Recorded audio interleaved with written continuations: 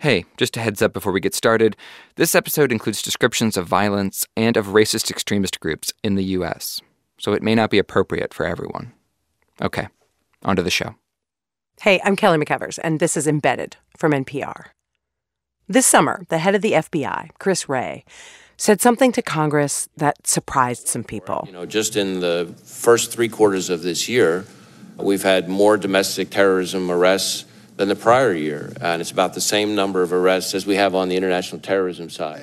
The FBI defines domestic terrorism as acts by people or groups in the United States that, quote, espouse extremist ideologies of a political, religious, social, racial, or environmental nature. And before this testimony, there was a sense among people who study domestic terrorism that officials weren't paying enough attention. That for too long, the emphasis has been on preventing Islamist terrorism, groups like ISIS. Then we started hearing more officials like Wray at the FBI and others at the Department of Homeland Security say, yes, we are taking this threat very seriously. And then there was a mass shooting at a Walmart in El Paso, Texas. We are following breaking news out of El Paso. There are reports of an active shooter near a mall. The numbers are staggering. At least 20 dead, more than 24 injured. So we're learning more about the alleged gunman. Police believe he posted an anti-immigrant screed online saying the shooting was in response to, quote, the Hispanic invasion of Texas. The Anti-Defamation League called it the most violent white supremacist attack in 50 years. But of course, it wasn't the only white supremacist attack in recent years. The list includes Charlottesville, a Pittsburgh synagogue, a synagogue outside San Diego. Still, after El Paso, something changed. Authorities started arresting people suspected of planning violent attacks, and at least a dozen of them held extremist beliefs. They came from all around the country. Las Vegas, arrested over threats to blow up synagogues. Ohio. They wanted to shoot up a Jewish community center. Seattle. For allegedly writing on Facebook that he would kill all Hispanics in Miami and other places. And to some people, these arrests were reassuring. But they were also disturbing. How many more extremists are still out there? What are authorities doing to find them? Do these arrests actually make the country more safe? When we asked this last question to people who research extremism, they kept telling us about this one case. A case that, in this moment when we're trying to figure out just what is a threat and what isn't, shows how easily the government and the media can let a dangerous man slip through the cracks. Today's story is about that man. You might never have heard of him, but he spent decades spreading hateful, violent rhetoric. He committed crimes in the name of white supremacy. Authorities arrested him, too. But for a long time, he escaped serious consequences until it was too late. After this break.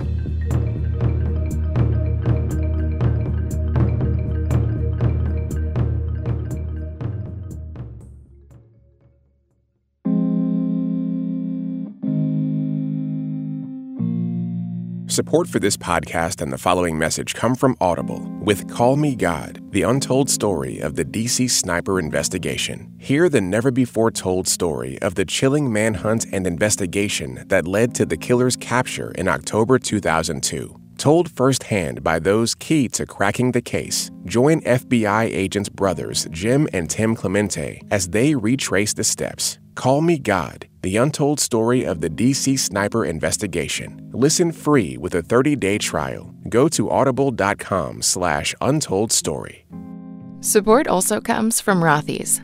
Rothy's are the stylish, comfortable, and sustainable flats seamlessly crafted from repurposed plastic bottles. Available in a range of colors, patterns, and styles like flats, loafers, and sneakers. Fully machine washable and no break-in period. Discover why BuzzFeed called them their forever shoes. Rothy's always offers free shipping and free returns and exchanges.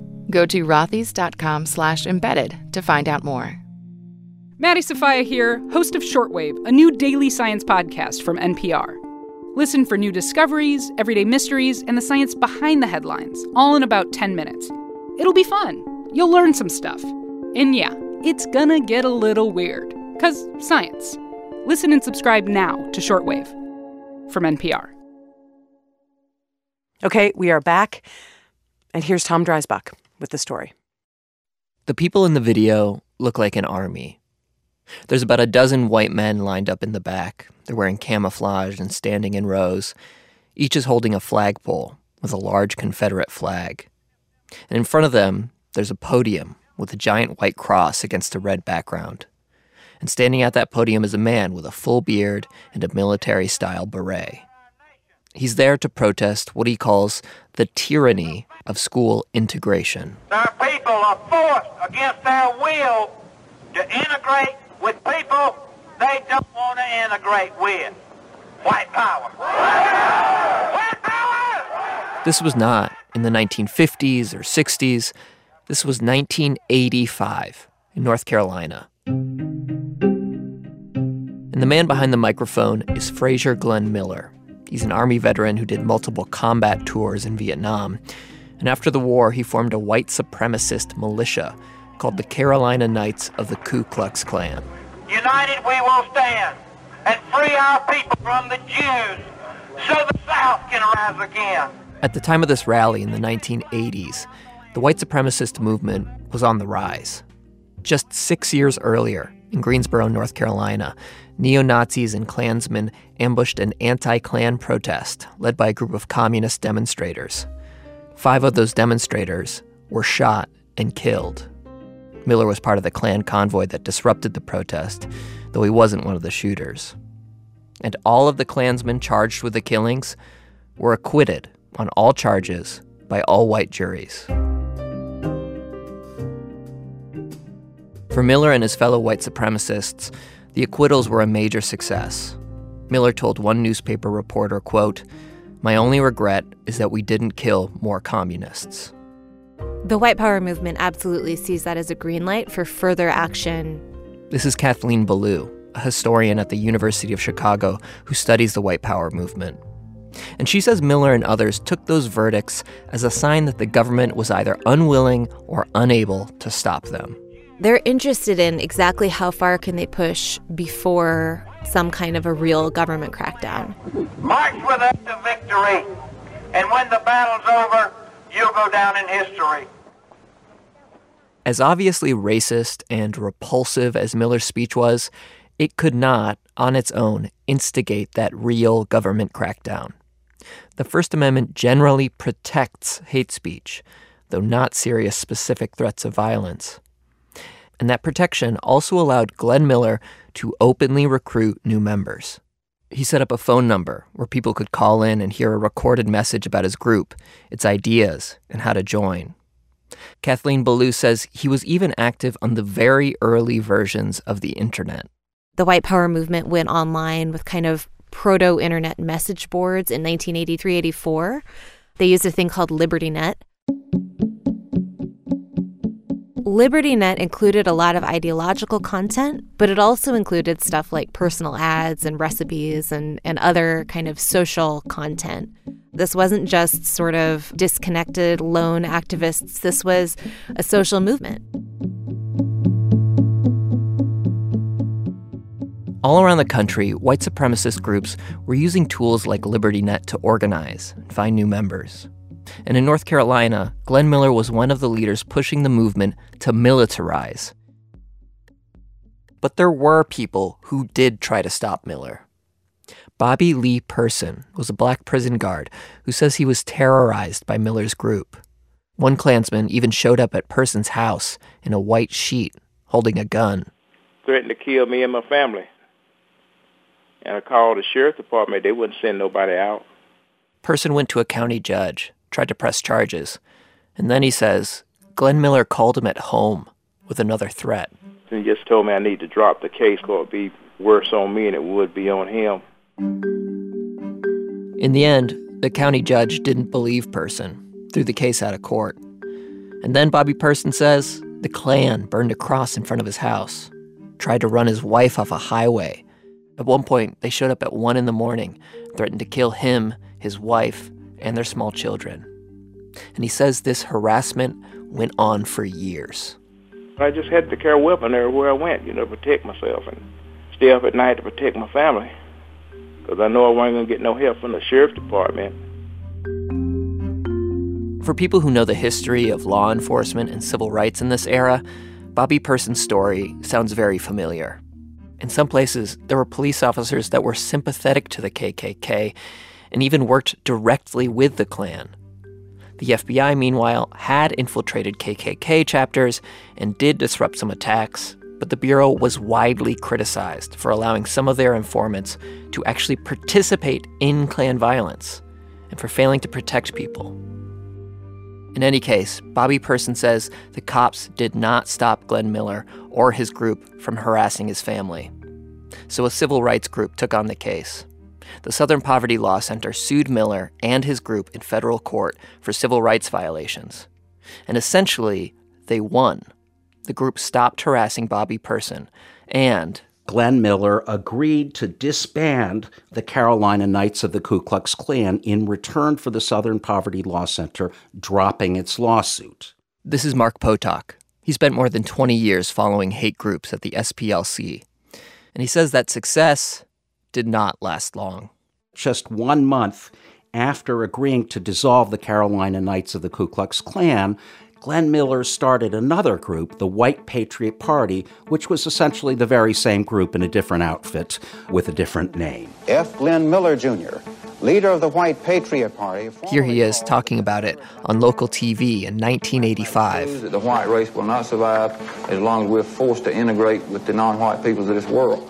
Not only had the lawsuit not stopped Miller from organizing, the SPLC believed he was getting increasingly dangerous. They found a Marine Corps veteran who said Miller was stockpiling weapons for a race war. Weapons stolen from the armory at Fort Bragg, directly from the Army's supplies. Again, Kathleen Belew. They get stuff like claymore mines. At one point, they're trying to get anti-tank weapons and anti-helicopter armament. These are big weapons. This is not just a matter of like some guys in the backyard practicing marksmanship or something. This is operationalizing his group for warfare.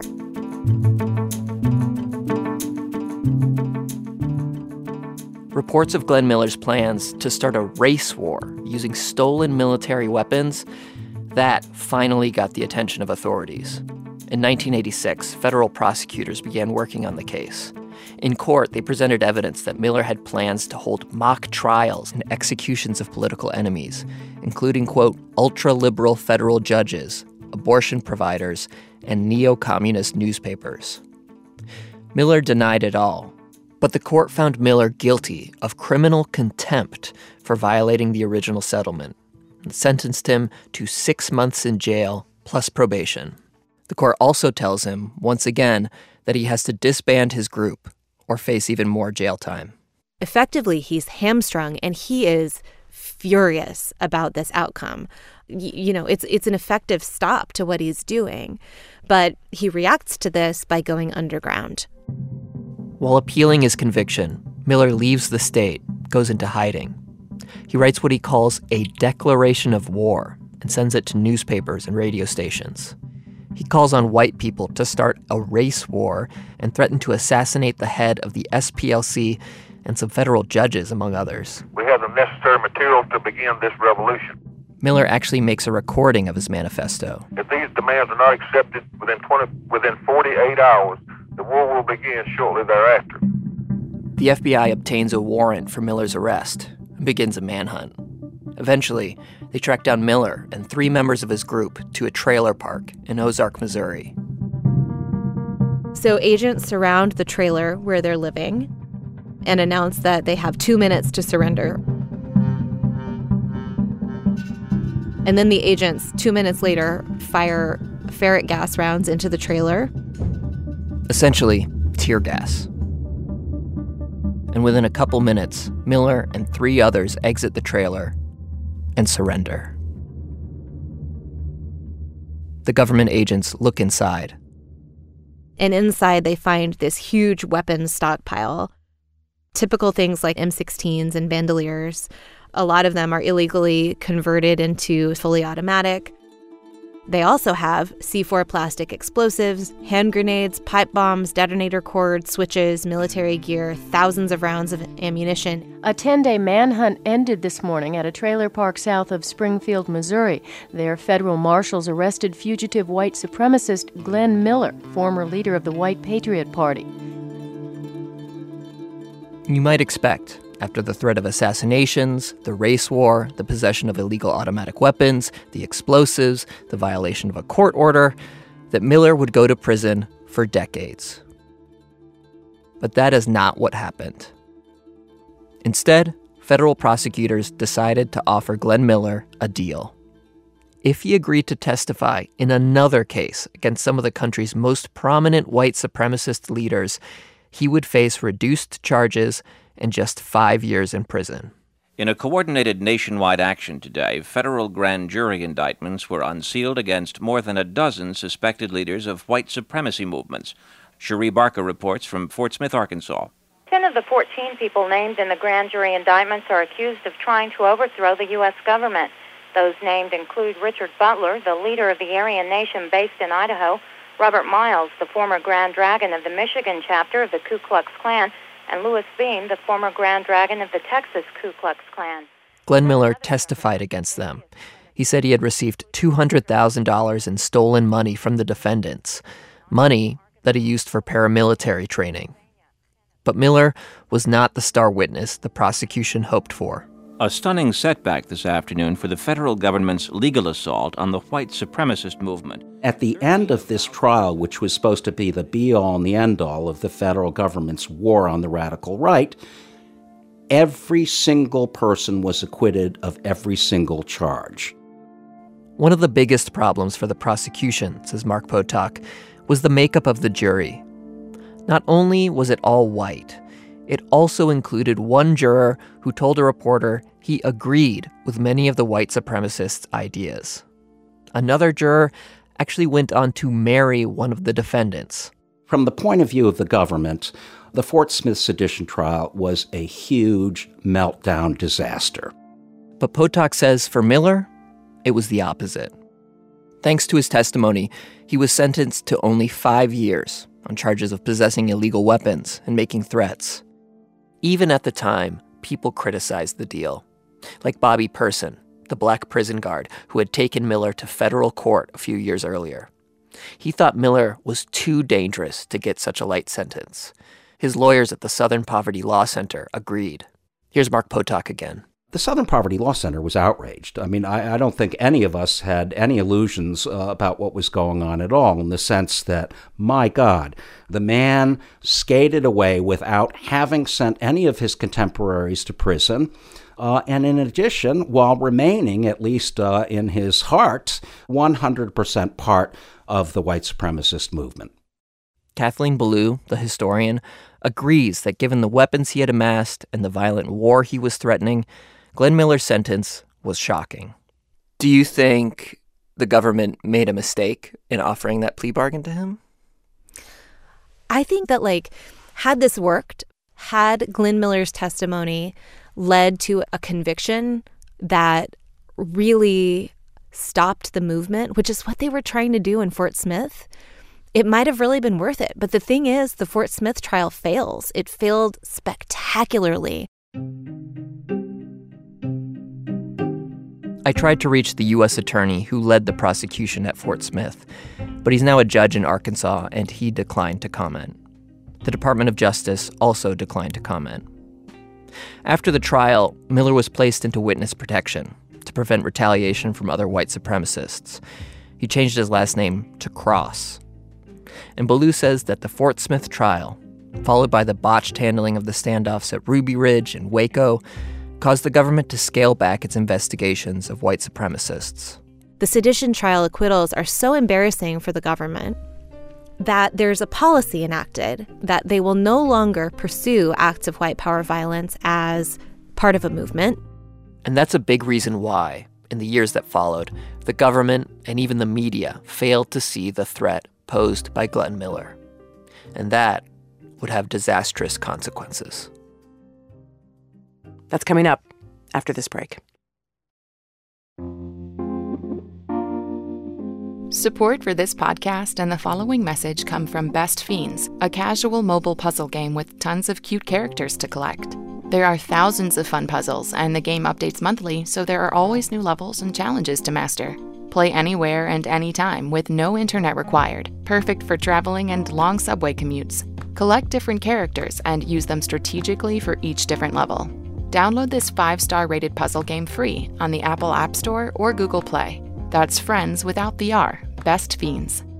Support also comes from The Real Real, the leading reseller of authenticated luxury consignment. Shop luxury clothing, accessories, and fine art at unreal prices from your favorite designers like Louis Vuitton, Gucci, Cartier, and hundreds more. And The Real Real authenticates each item to ensure it's guaranteed authentic. Shop in-store, on the app, or at therealreal.com and receive 20% off select items with promo code REAL. The world is complicated, but knowing the past can help us understand it so much better. That's where we come in. I'm Rand Abdelfattah. I'm Ramtin Arablouei, and we're the hosts of Throughline, NPR's history podcast. Every week, we'll dig into forgotten stories from the moments that shaped our world. Throughline from NPR. Listen and subscribe now. Okay, we are back.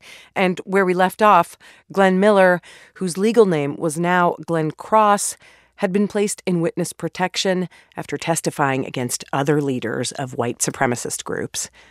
Then he served only 3 years of his 5-year sentence.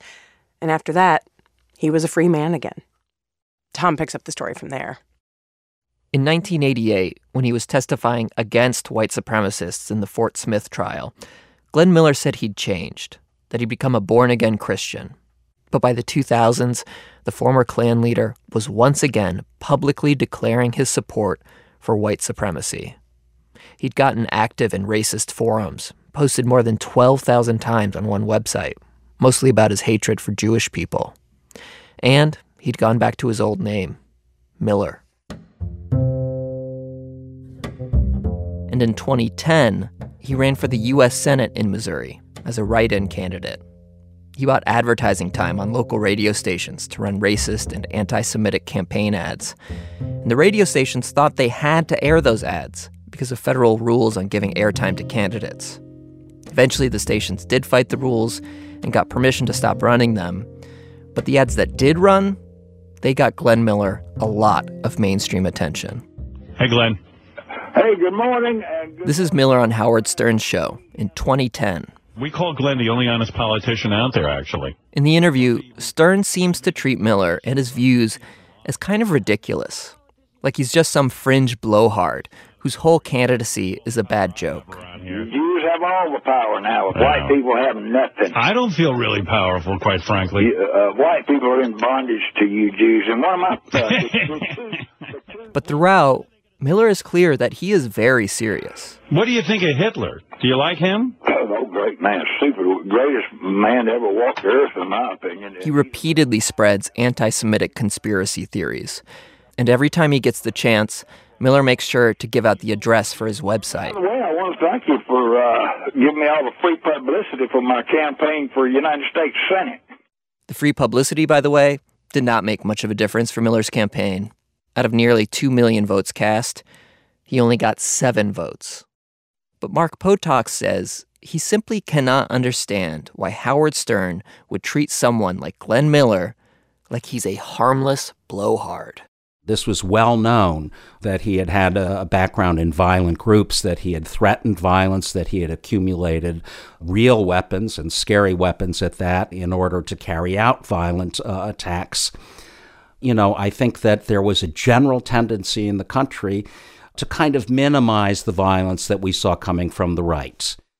I contacted Howard Stern's publicist for an interview and asked if he had a response to this criticism, but they declined to comment. To people like Stern, it seemed like Glenn Miller's talk was just that. Talk, never followed by action. But in April 2014, that changed.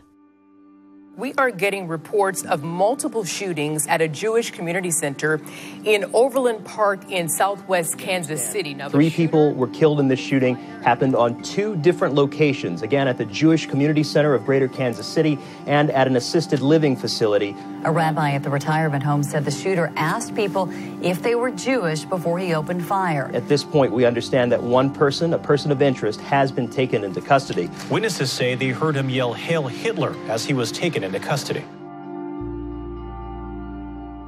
Miller later said he thought all 3 were Jewish, and that's why he targeted them. But in reality, they were actually Christian. Their names were Reet Underwood, he was 14 years old. There was William Corporan, Reet's grandfather, he was 69. And finally, Terry Lamanno, she was 53 years old. Police and prosecutors quickly realized that Miller was a well-known white supremacist and had a criminal record. When he eventually went to trial, he readily admitted to the murders and said he'd accomplished his goal, to terrorize Jews. In the end, Miller was convicted and sentenced to death. He is still alive and on death row in Kansas, pending appeal. An attorney working on his appeal did not respond to our messages seeking comment. But just after the murders, in 2014, the FBI faced a major question. Were its agents keeping tabs on Miller? Reporters put that question to FBI Special Agent Michael Cast at a press conference the day after the shooting. People are going to want to know, prior to yesterday, was he on the FBI's radar? On the FBI's radar, it's a very broad term. I mean, on the radar, was the FBI aware of him? Were other groups aware of him? The answer is yes. But to say anything else beyond the fact that we are aware of his existence, we are aware that he was arrested, we are aware that he was affiliated with certain hate groups, the answer is yes. But beyond that, I really can't comment on it. Were you watching him recently then? No, I can tell you that, no. Are you aware of any health problems? I wrote to ask Special Agent Cast why the FBI was not watching Glenn Miller.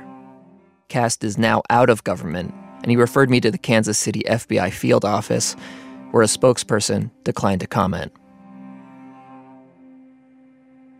So even though Glenn Miller was vocally racist and anti-Semitic and had a criminal record, and even though he had previously shown the means and the motivation to commit a series of assassinations and launch what he called a race war, the FBI was not watching him in 2014.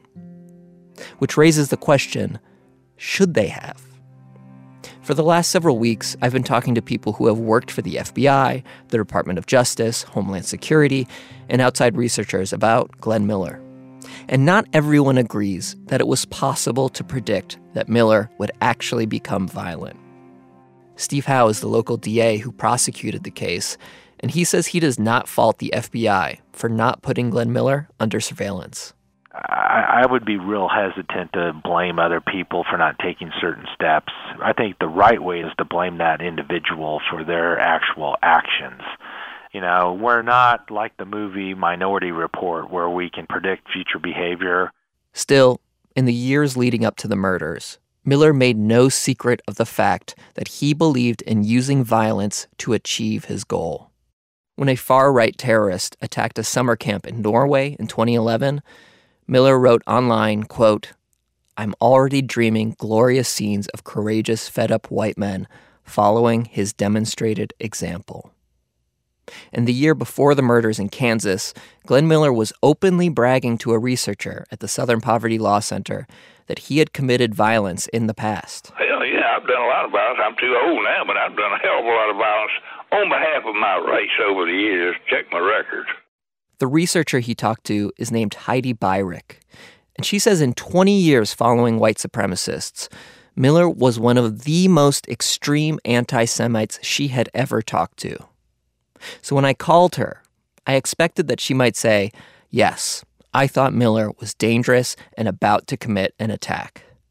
But that is not what she said. You know, as heinous as his ideas were, if I had any notion that this was an indicator that Frazier Glenn Miller was going to do something violent, I would have certainly told law enforcement. We work with cops all the time.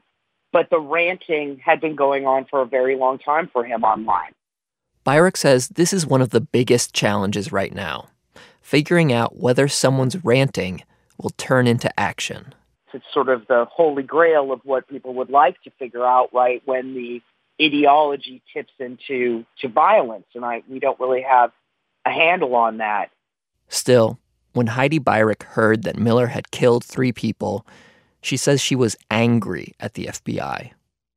It's true that it's tough to predict whether someone will commit violence. But of course, it's impossible to predict it if the FBI is not even watching.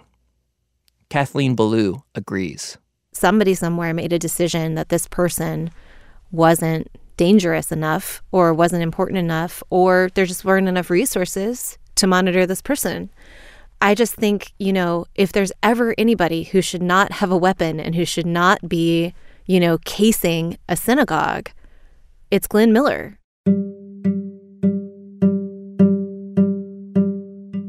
If the government had been watching Glenn Miller closely, they might have seen Miller casing the Jewish Community Center in the weeks before the attack, or buying the gun he used.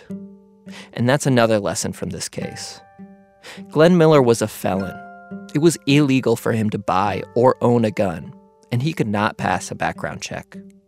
So, 4 days before the shooting, Miller went with a friend to a Walmart. According to federal lawsuits filed by the victims' families, Miller picked out a shotgun. He started to buy it. But then, he claimed he didn't have his ID on him. So, with the help of a Walmart salesperson, Miller had his friend fill out the paperwork, pass the background check, and get the shotgun. This is what's known as a straw purchase. It is illegal. And according to the lawsuits, Walmart should never have sold the gun to Miller and his friend. Walmart eventually settled those lawsuits. They did not respond to my request for comment. Supporters of gun control say this is a good example of why laws against straw purchases need to be tougher, so people won't illegally buy guns for felons, and stores won't sell guns to people that shouldn't have them. After the El Paso shooting this summer, about a dozen people across the U.S. were charged with crimes linked to right-wing extremism. And if they are convicted of felonies, they will also be prohibited from buying guns, just like Glenn Miller was. But Kathleen Belew told me, just arresting people who are dedicated white supremacists will not stop extremist violence. For many of them, this is a matter of faith. They're talking about what they're doing as preventing the apocalypse of the white race. And the idea that any amount of incarceration could undo that ideology is just, there's no reason to think anyone would stop believing that.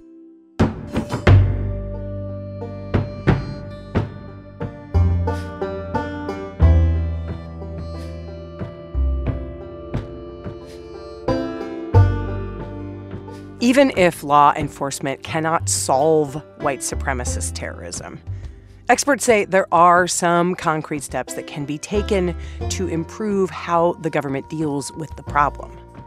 For one thing, the government needs to make domestic extremism a higher priority. After 9/11, the government poured billions of dollars into intelligence, surveillance, and sting operations against Islamist extremists like al-Qaeda, and largely ignored white supremacists. That's what a lot of people who follow extremism will tell you, including Mike German, a former FBI agent. White supremacists kill as many, if not more, people than any other terrorist group. In fact, than all other terrorist groups combined. And yet, we don't prioritize the investigation and prosecution of that violence. Even today, the vast majority of FBI agents who investigate terrorism are still focused on international terrorism. Only about 20% work on domestic terrorism. So that's the feds. But it's often local police departments that are first to find out about potential attacks. And all around the country, experts told us, police departments have still not addressed one massive problem: white supremacists actually infiltrating law enforcement. Many white supremacists purposely join law enforcement organizations not only to gain knowledge regarding weapons and tactics, but also to exact violence and to recruit. This is Samuel Jones. He's a law professor at the University of Illinois, Chicago.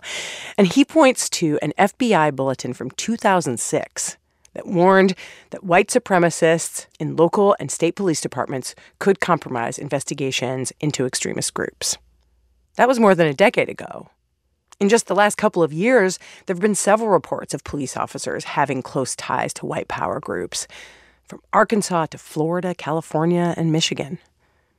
And Jones says even just having officers who sympathize with white supremacists can derail investigations.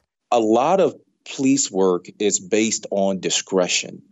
So the police officer who has sympathy for white supremacist organization is more prone to turn a blind eye when an African-American or Jewish American or some other social minority is experiencing a wrong or being mistreated or having their rights violated. And because local cops are often the eyes and ears for the feds, that means officials are even more likely to miss the terrorist who was right there all along.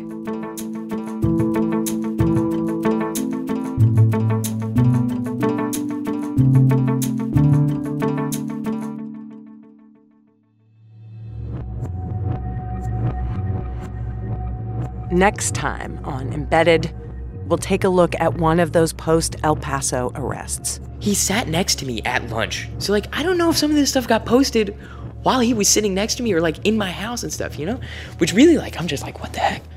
The story was reported, written, and produced by Tom Dreisbach. It was edited by Chris Benderev, Neil Carruth, Jasmine Garz-Garcia, Jerry Holmes, Lisa Pollack, Keith Woods, and me. Big thanks to Hannah Alam, who first brought this story to our attention. Kathleen Belew is the author of Bring the War Home, The White Power Movement and Paramilitary America. Michael German is the author of Disrupt, Discredit, and Divide, How the New FBI Damages Democracy. He's now a fellow with the Brennan Center for Justice. Thanks also to Mary McCord, Daryl Johnson, and Leonard Zeskin.